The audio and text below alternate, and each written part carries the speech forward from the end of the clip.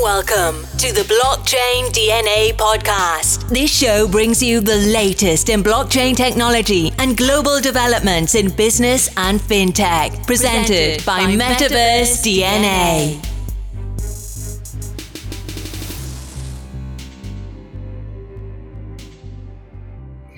I really like to go to our next guest now, which is Alex Lightman. Alex is a futurist, and I know he has a lot of insight in how all these developments are going to make changes to all of our lives. I think he has a lot of reasons why decentralized finance is going to be a success in the very near future, stimulated by the pandemic that we are experiencing worldwide. Alex and I talk on a regular basis about the, I would say, effects of economic and social developments as well as the current pandemic. I'll just leave the floor to you to tell us exactly what you're... For the people who don't know Alex Lightman, and some of you usually see the Lightman reports, Alex is a very well-known writer, futurist. He advises a lot of companies and indeed governments about future developments, about blockchain insights, and a lot of things that have to do with decentralized finance. I don't think you need much of an introduction from most of us anymore, Alex. So I'll leave the floor to you and tell us what's coming in your view for decentralized finance. Okay, great. Hello. Alex Lightman here. Nice to meet you. Tune in to the Lightman Report, sponsored by Metaverse DNA. Comes out every Thursday. And then Anamika and Eric Gu and I have a conversation about the topics raised in the Lightman Report the following Tuesday. So my title is 20 Reasons 2020 Will Be a Good Year for DeFi and Meritocracy. We have a big economic crisis going on. There are more than 33 million people in the US who filed for unemployment benefits in the last 6 weeks. And we have a reduction in manufacturing. We could have 25% less production this year. We have a decline in tourism of 70%. And to which I might say, hey, where are those 30% coming from? I mean, I would travel if I could. I'd like to, but I don't have any options at the moment. And we'll get into other problems. Here are the unemployment rates worldwide. I can say this, that the only two nations that are even close to being honest about this are South Africa and the USA, because there's no way all these other nations have had lockdowns like the US, but have kept their unemployment so low. The number, a bunch of these numbers look very suspicious. These numbers are from the IMF, the WTO, and others.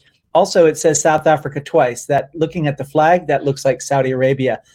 Since 90% of the people work for the government and the government is cutting back because of oil, that's got to be a higher unemployment rate.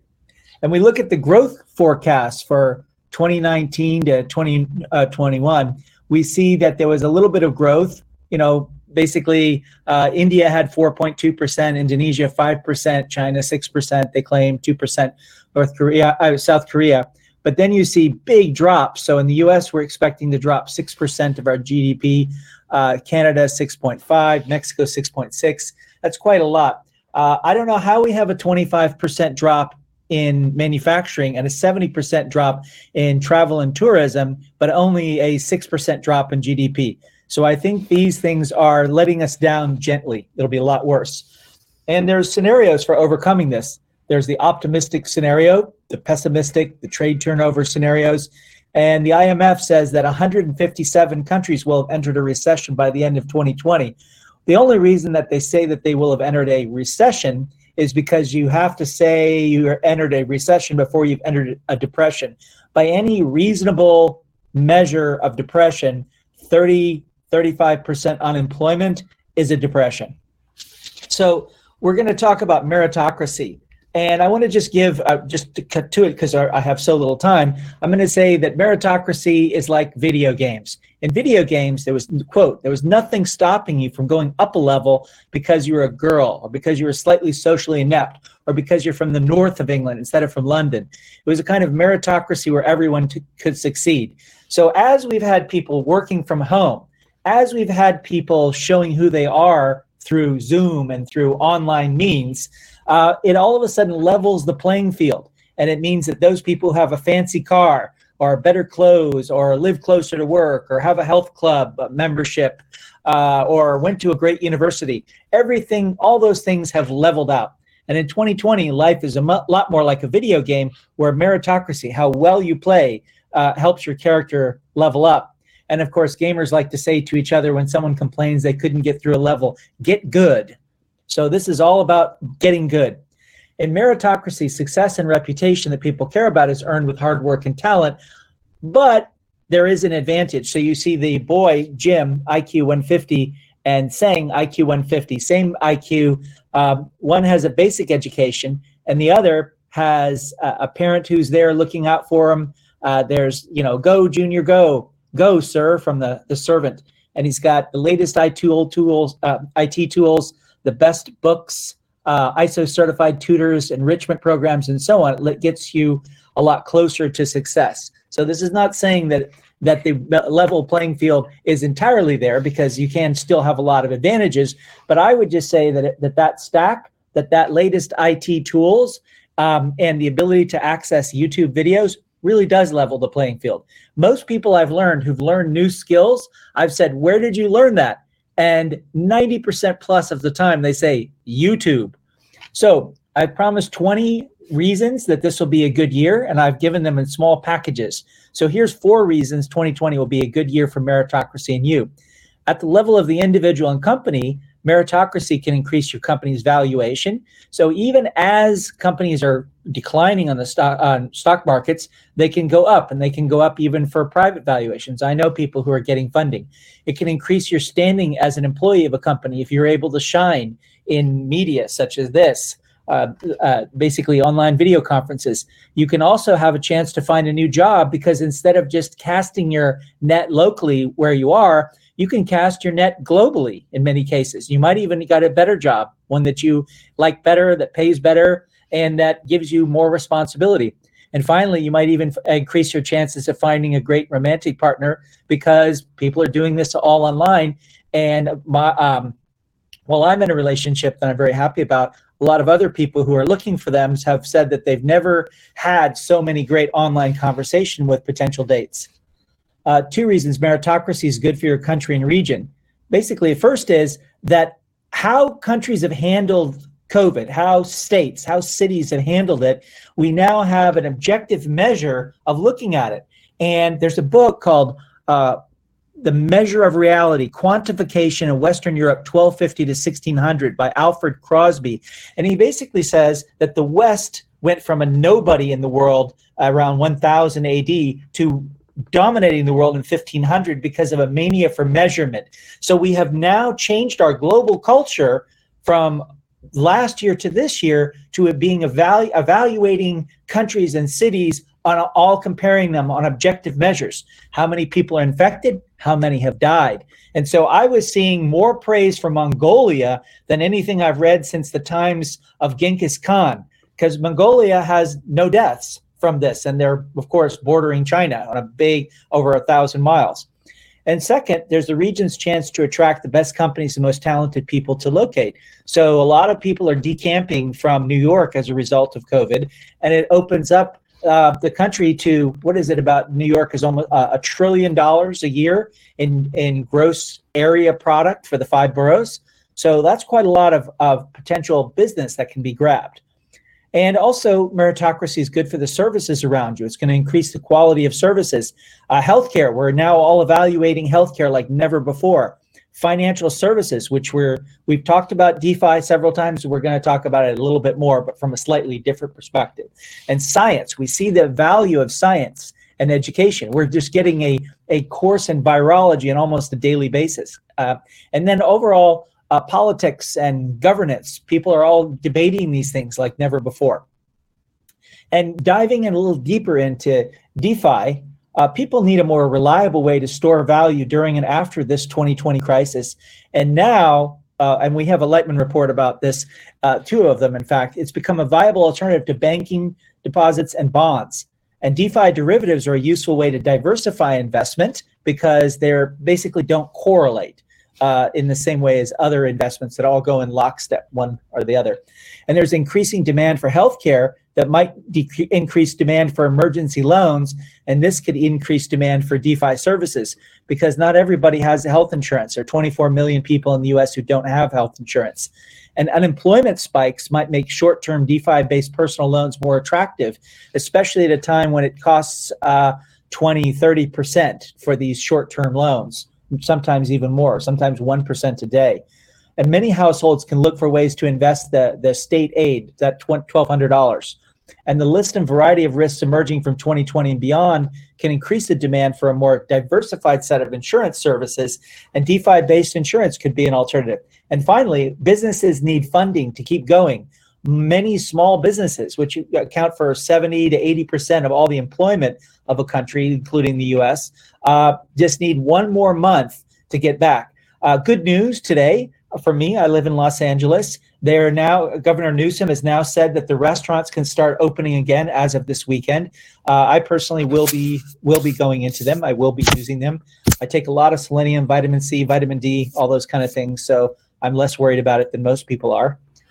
4 reasons 2020 will be a good year for digital currencies and DeFi. First, I think it's huge that China is launching a digital currency, and I think that's going to increase the investments from Chinese in DeFi, especially things related to Tron, Neo, DNA are our hosts for this conference, and variations of the digital yuan. And also, I think it's quite possible, for reasons we're going to get to in a second, that traditional banks are going to become bankrupt, and say that it might be better to go with smart contracts with DeFi obligations. Also, a lot of people are jumping into Bitcoin, including people who have been very successful in the past, and DeFi can benefit from that. And also, the crypto community is investing in Ethereum-based DeFi services because they believe in Ethereum 2.0. So 2019 was bad, but that's like a super nasty predator, a Shrike predator. 2020 be like, hold my beer. So here are the big crises. 2020, the COVID-19 epidemic has triggered the deepest crisis in the world economy for decades. And in some ways, you could look at it as centuries in absolute terms. And a lot of these things, though, that are happening are going back to a continuation of problems of the 20th century and World War II. So there's a crisis in international affairs and leadership, which hasn't really been up for grabs quite as much since the end of World War II and the Cold War. And we have our healthcare crisis combined with unfavorable demographic situation. Now, the U.S. of the major nations has by far the best demographic situation. Read or listen to the books of Peter Zeihan about that. He makes a devastating case for the U.S. doing okay. There's liquidity risks. There's certain things are going and deflating and other things are inflating. And we have this unemployment tsunami and this global restart and flattening of economic systems. And what's driven the world are these this willingness of the United States to absorb unlimited trade imbalance from every other nation. Well, we're not going to accept that from every other nation. That's another big part of Zion's writing, that the U.S. is not going to be committed to the global system of trade. And we have a big problem. This is one of the inspirations for the original Satoshi Nakamoto Halloween 2008 white paper, the overprinting by QE. And some of you know this, some of you don't, but this will become as a shock if you don't. On March 15th, 2020, the board of the governors of the Federal Reserve that reduced reserve requirement ratios to 0 effective March 26th. So there are no reserve requirements. Your bank does not have to keep a penny in reserves. It used to be that we'd say, well, what if people want their money back? Well, they're keeping $1 out of every 5. And China, not so long ago, required you to have $1 out of every 10 in the bank. It's 0 right now. That is the worst basis for reserve requirements you can imagine. And then we have a big problem. I wrote a whole book on this. I haven't published yet, on food security and the coming disruption. Even before COVID-19 and even before people were plowing crops into fields and taking living cows and putting them in a pit and burying them alive and just getting rid of tens of billions of dollars of food, we're having the supply chain disruption. And we saw that the Arab Spring happened because of a rise in bread prices and other prices. And COVID-19 is amplifying the risk of a worldwide food price spike. And the cost of a basket, including beans and rice and toilet paper, is up 4.4% in just a month or so. So this crisis is coming, and it's going to lead to the fall of governments, because food crises lead to women and children going to the front lines, and then soldiers typically will not fire on those crowds, and the soldiers quit and the government falls. This happened in the French Revolution. This happened in the Russian Revolution, and it is how major changes happen in the world short of war. We also had the wrong healthcare policy, at least in the United States, but in many other places, because it's so damn expensive. Reduced the hospital beds. People didn't know when to start the lockdown, when to keep them, other viruses coming up, and how do you match all that together? And also this idea of a vaccine as a panacea. We have COVID saying here, my vision is not to kill people per se, but to raise awareness around public health. And the Black Death and the Spanish flu are thinking like, who is this guy? Well, a lot of people are talking about, oh, vaccine. Bill Gates is spending tens of millions of dollars promoting his medical advice, though he doesn't have a medical degree. But it's worth pointing out that we didn't make a vaccine against the cytomegalovirus, which shreds our immune system gradually over time. That's something that 70% of people have. 70% of people have herpes simplex 1. We never came up with a vaccine for that. We never came up with a vaccine for AIDS or Ebola. And these were big crises. So we can't depend or count on a vaccine coming to get us back to normal. And so you have to take care of your health every day. One thing, I spent yesterday hours with a PhD from USC, and she says that one of these things is that COVID-19 just drains your body of selenium and zinc. So you want to make sure that you've taken plenty of selenium and zinc. And one of the big problem is that bureaucracy, the most effective responsibility avoidance tool ever created. Centralized institutions can't react to all these things. Look at what the WHO has been doing with COVID-19. And we have a crisis of states. States and corporates and other centralized entities are essential to addressing these big things. But they're basically running for cover themselves. They're sort of shell shocked, and people accept government, but many states are compromised as a fundamental institution. They don't seem to be working, and there's no trust. There's no enforcement mechanism and no rules against bad actors. Permanent members of the UN Security Councils have a right to veto. Imagine 5 certain pools each have a right to cancel and erase a transaction on the blockchain. And then you have the Ultima Ratio Regum. This title refers to the words Louis XIV ordered cast on every cannon in his armies, which is Ultima Ratio Regnum, which is Latin for the last argument of kings, i.e. the act of declaring war and killing people with weapons. So Einstein says we can't solve our problems with the same, I would say, centralized thinking, to paraphrase him, we used when we created them. And decentralization, talked about by all of the illustrious speakers today, is a solution. An open consensus for what will be 10 billion people. We have over 8 billion now. Some countries undercount their population, so we've been over 8 billion for a while. Since traditional centralized institutions are in crisis, we can utilize decentralized approaches to organizations and address our future challenges. And we can't replace all of our centralized institutions, but we can improve them with new technologies. And we need to keep government under control. We need to keep the big high-tech companies under control. And I think it's wonderful that Donald Trump is going after Google, Facebook, Twitter, and all these, so that these guys are basically, fighting each other. Play from current slide. There we go. So we need to change the decision-making mechanism. We need to make a decentralization the preferred approach, to reinvent international organizations and put them under the control of ordinary citizens. So we should have, instead of a World Health Organization, a decentralized health organization. So it's not all based on one Ethiopian Marxist Revolutionary Party member who's not a doctor to make all these big, giant health concerns and spread the truth.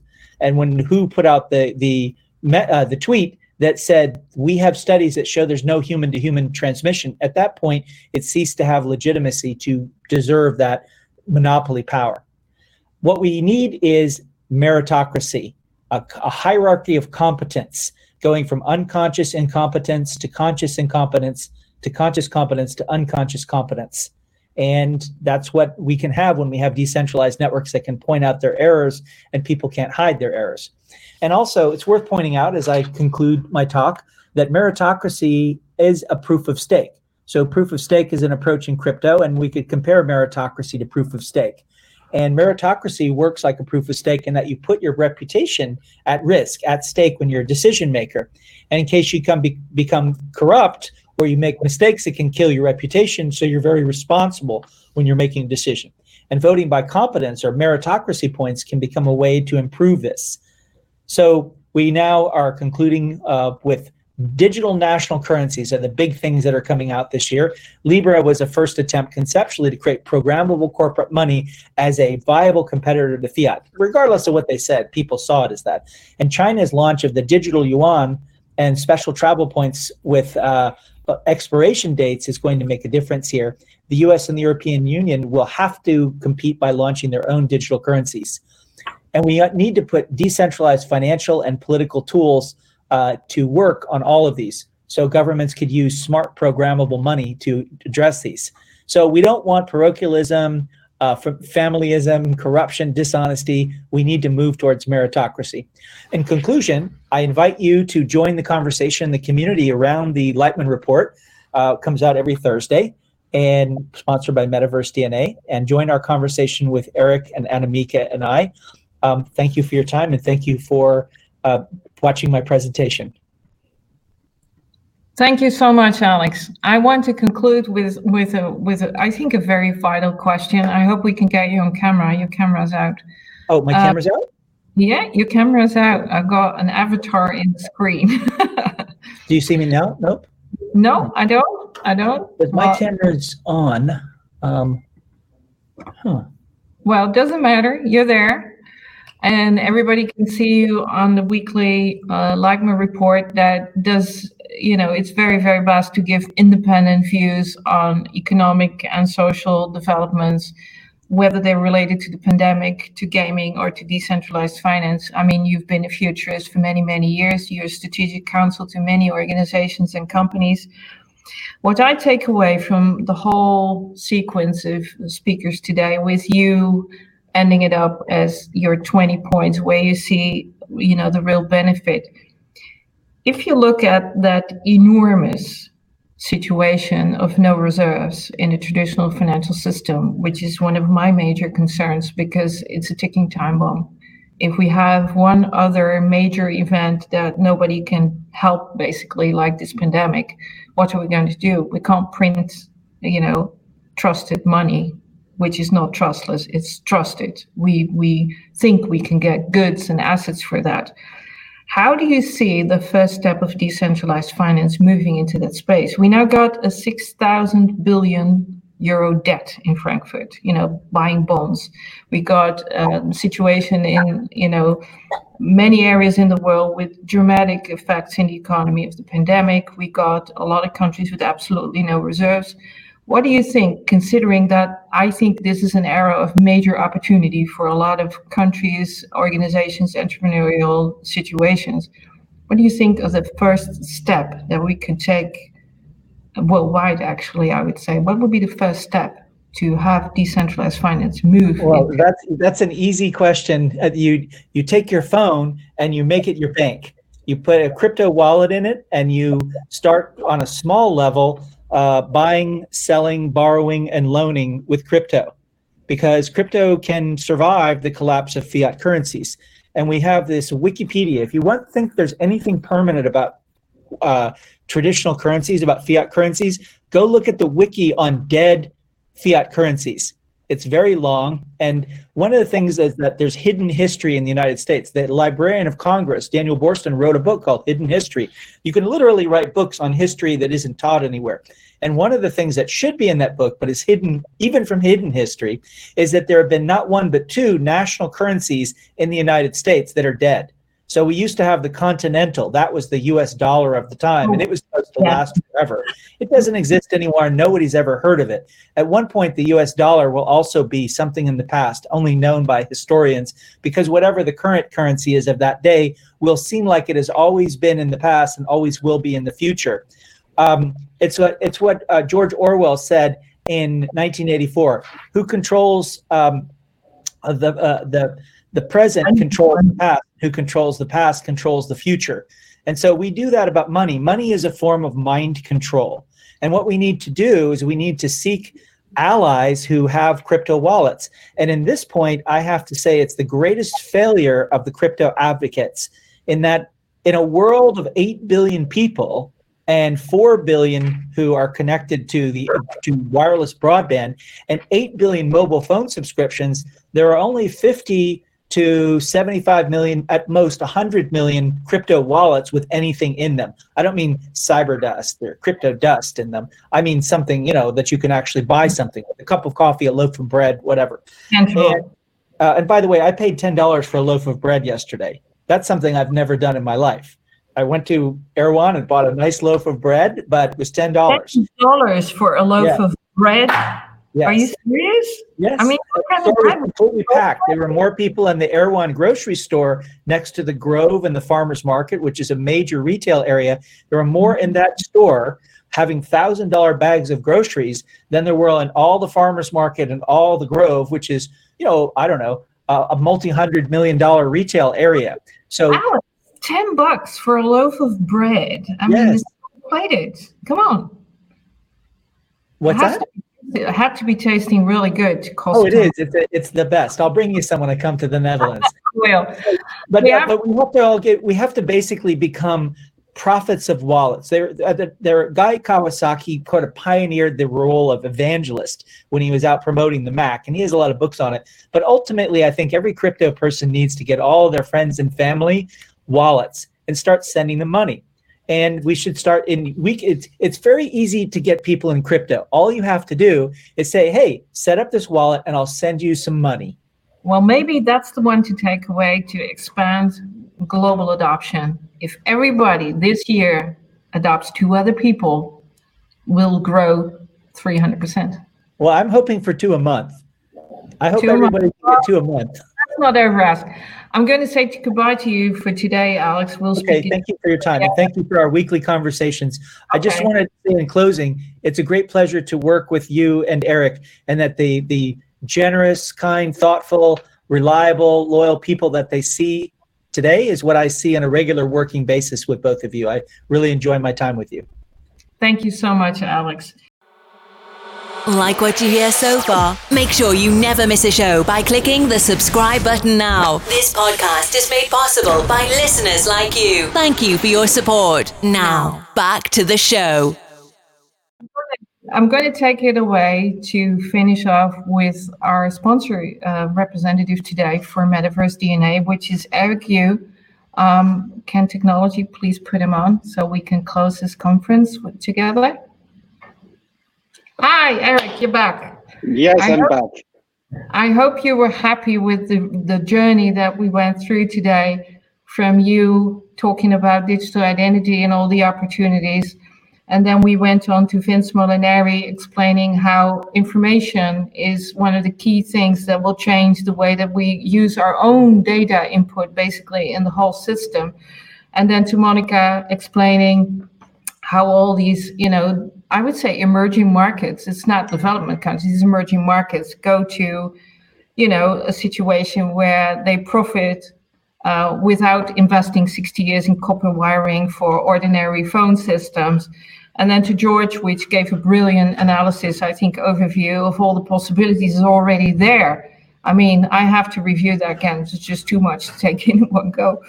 And then, of course, there was Andy Tang, who's absolutely the entrepreneurial view on, where is it going to happen in the next 10 years? I mean, they proved over the last 20 years, at least 25 years already, that they have a very clear insight as to what's going on. I know you guys have been working together for a very long time already. I try to put everybody's feet on the ground a little bit to be aware of decentralized, because it's a hip marketing thing. It's going to come. It's like, having the so-called reviews. Keep your feet on the ground. If there's a single point of failure, it's not decentralized. And I think everybody needs to be aware as a consumer of what they're dealing with. That was sort of my point of view amidst of all these very elaborate speakers. And then, of course, we had Alex, who we're very familiar with his insight on what makes us tick for the next, I would say, year. I think his idea is actually very nice. If everybody adopts 2 other people into a wallet, no matter what wallet it is, we will grow this community immensely. And I think that's one of the things I would like to take away. I would like to hear your view on what you saw today. But for me, the takeaway is I got to get working on involving 2 other people in space every month. You are right. I mean, this conference is amazing. I mean, this itself is decentralized, right? So no 2 speakers are actually in the same location. No, and they're not in the same continent, to be honest. Right, there you go. Different time zones. And people helping us. How we had to go to time zones. It was dramatic to get everybody organized. Yeah.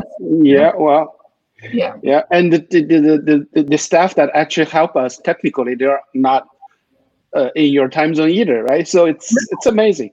And the audience, they're probably from China, from Europe, from Vietnam, from Canada. They're everywhere. I know a lot of people from the Chinese community they're sleeping right now. We had to pick something, so we picked the opportunity with the Chinese community to have it all recorded and have it played for them. It's one of the reasons we're on Crowdcast as a medium. Actually, it's so decentralized that the current speakers were spread out over the entire globe, and the technical support from Toronto in this space was, really not in the same location as any of the speakers. Everybody was working decentralized, working from home. So I think the essence of it is what we tried to do was connect. We wanted to connect. We wanted to be one community. So this is not going to be the last opportunity that we have of a cloud conference, because we discussed this internally with a lot of people. And I think flying, it will only be for the necessities. And, unfortunately, summits will not belong to the necessities, maybe even for the rest of this year until we get some more control over this pandemic. But people still have the sense of to belong. They want to belong. They want to connect. They want to be part of the community. And what we're trying to do is to create a platform with Cloud Conferences sponsored by Metaverse DNA in Finwise to have this fintech origin, this fintech development, the fintech future as a key driver to connect people. Right. I still remember the days back, first to Finwise. We have to fly the key speakers halfway across the globe for a 2-day conference. I hope this is the new normal now. I must say that when we first talked about Cloud Conference, some people said, "Oh, it's going to be a two-day event." I said, "Nobody's going to sit behind the screen for 2 entire days. You used to walk out, have a coffee, go somewhere else, have a meeting, and all these things sort of are going. It clears the way for just having the communication about what the essence of fintech technology, fintech future, and I would say decentralized finance is. We saw this global impact. I hope you and I will work together for many of these future cloud conferences, no matter if the summits go. I think a key role that we have as a community is that we carry this information through the internet to people who are not able to travel, can't afford to travel, and still want to be part of a decentralized future in finance. So yeah, that's right. The conference is free. It's free. It's free. There you go. Okay. I know many of these organizations sell tickets. We don't. We want everybody to join and to participate. So with that, I'll leave you the closing argument. What's your message to the rest of the world when it comes to decentralized finance, when we have to concentrate it in one sentence? One sentence. I got you there. I promised I got you at the end. No. Okay, yes.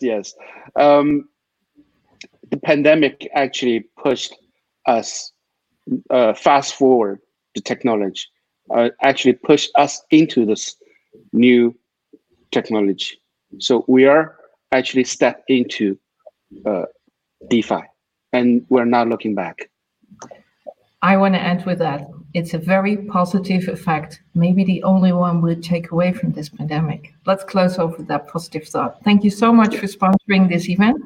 And I want to say goodbye to our viewers, to our future viewers.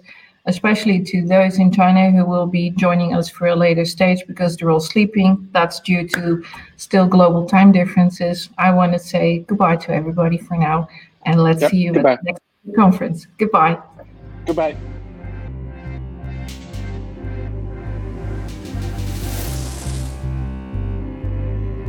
Thanks for joining us this week on the Blockchain DNA podcast. Make sure to visit our website and follow us on social media at DNA by Metaverse or at MVS DNA. Till next time.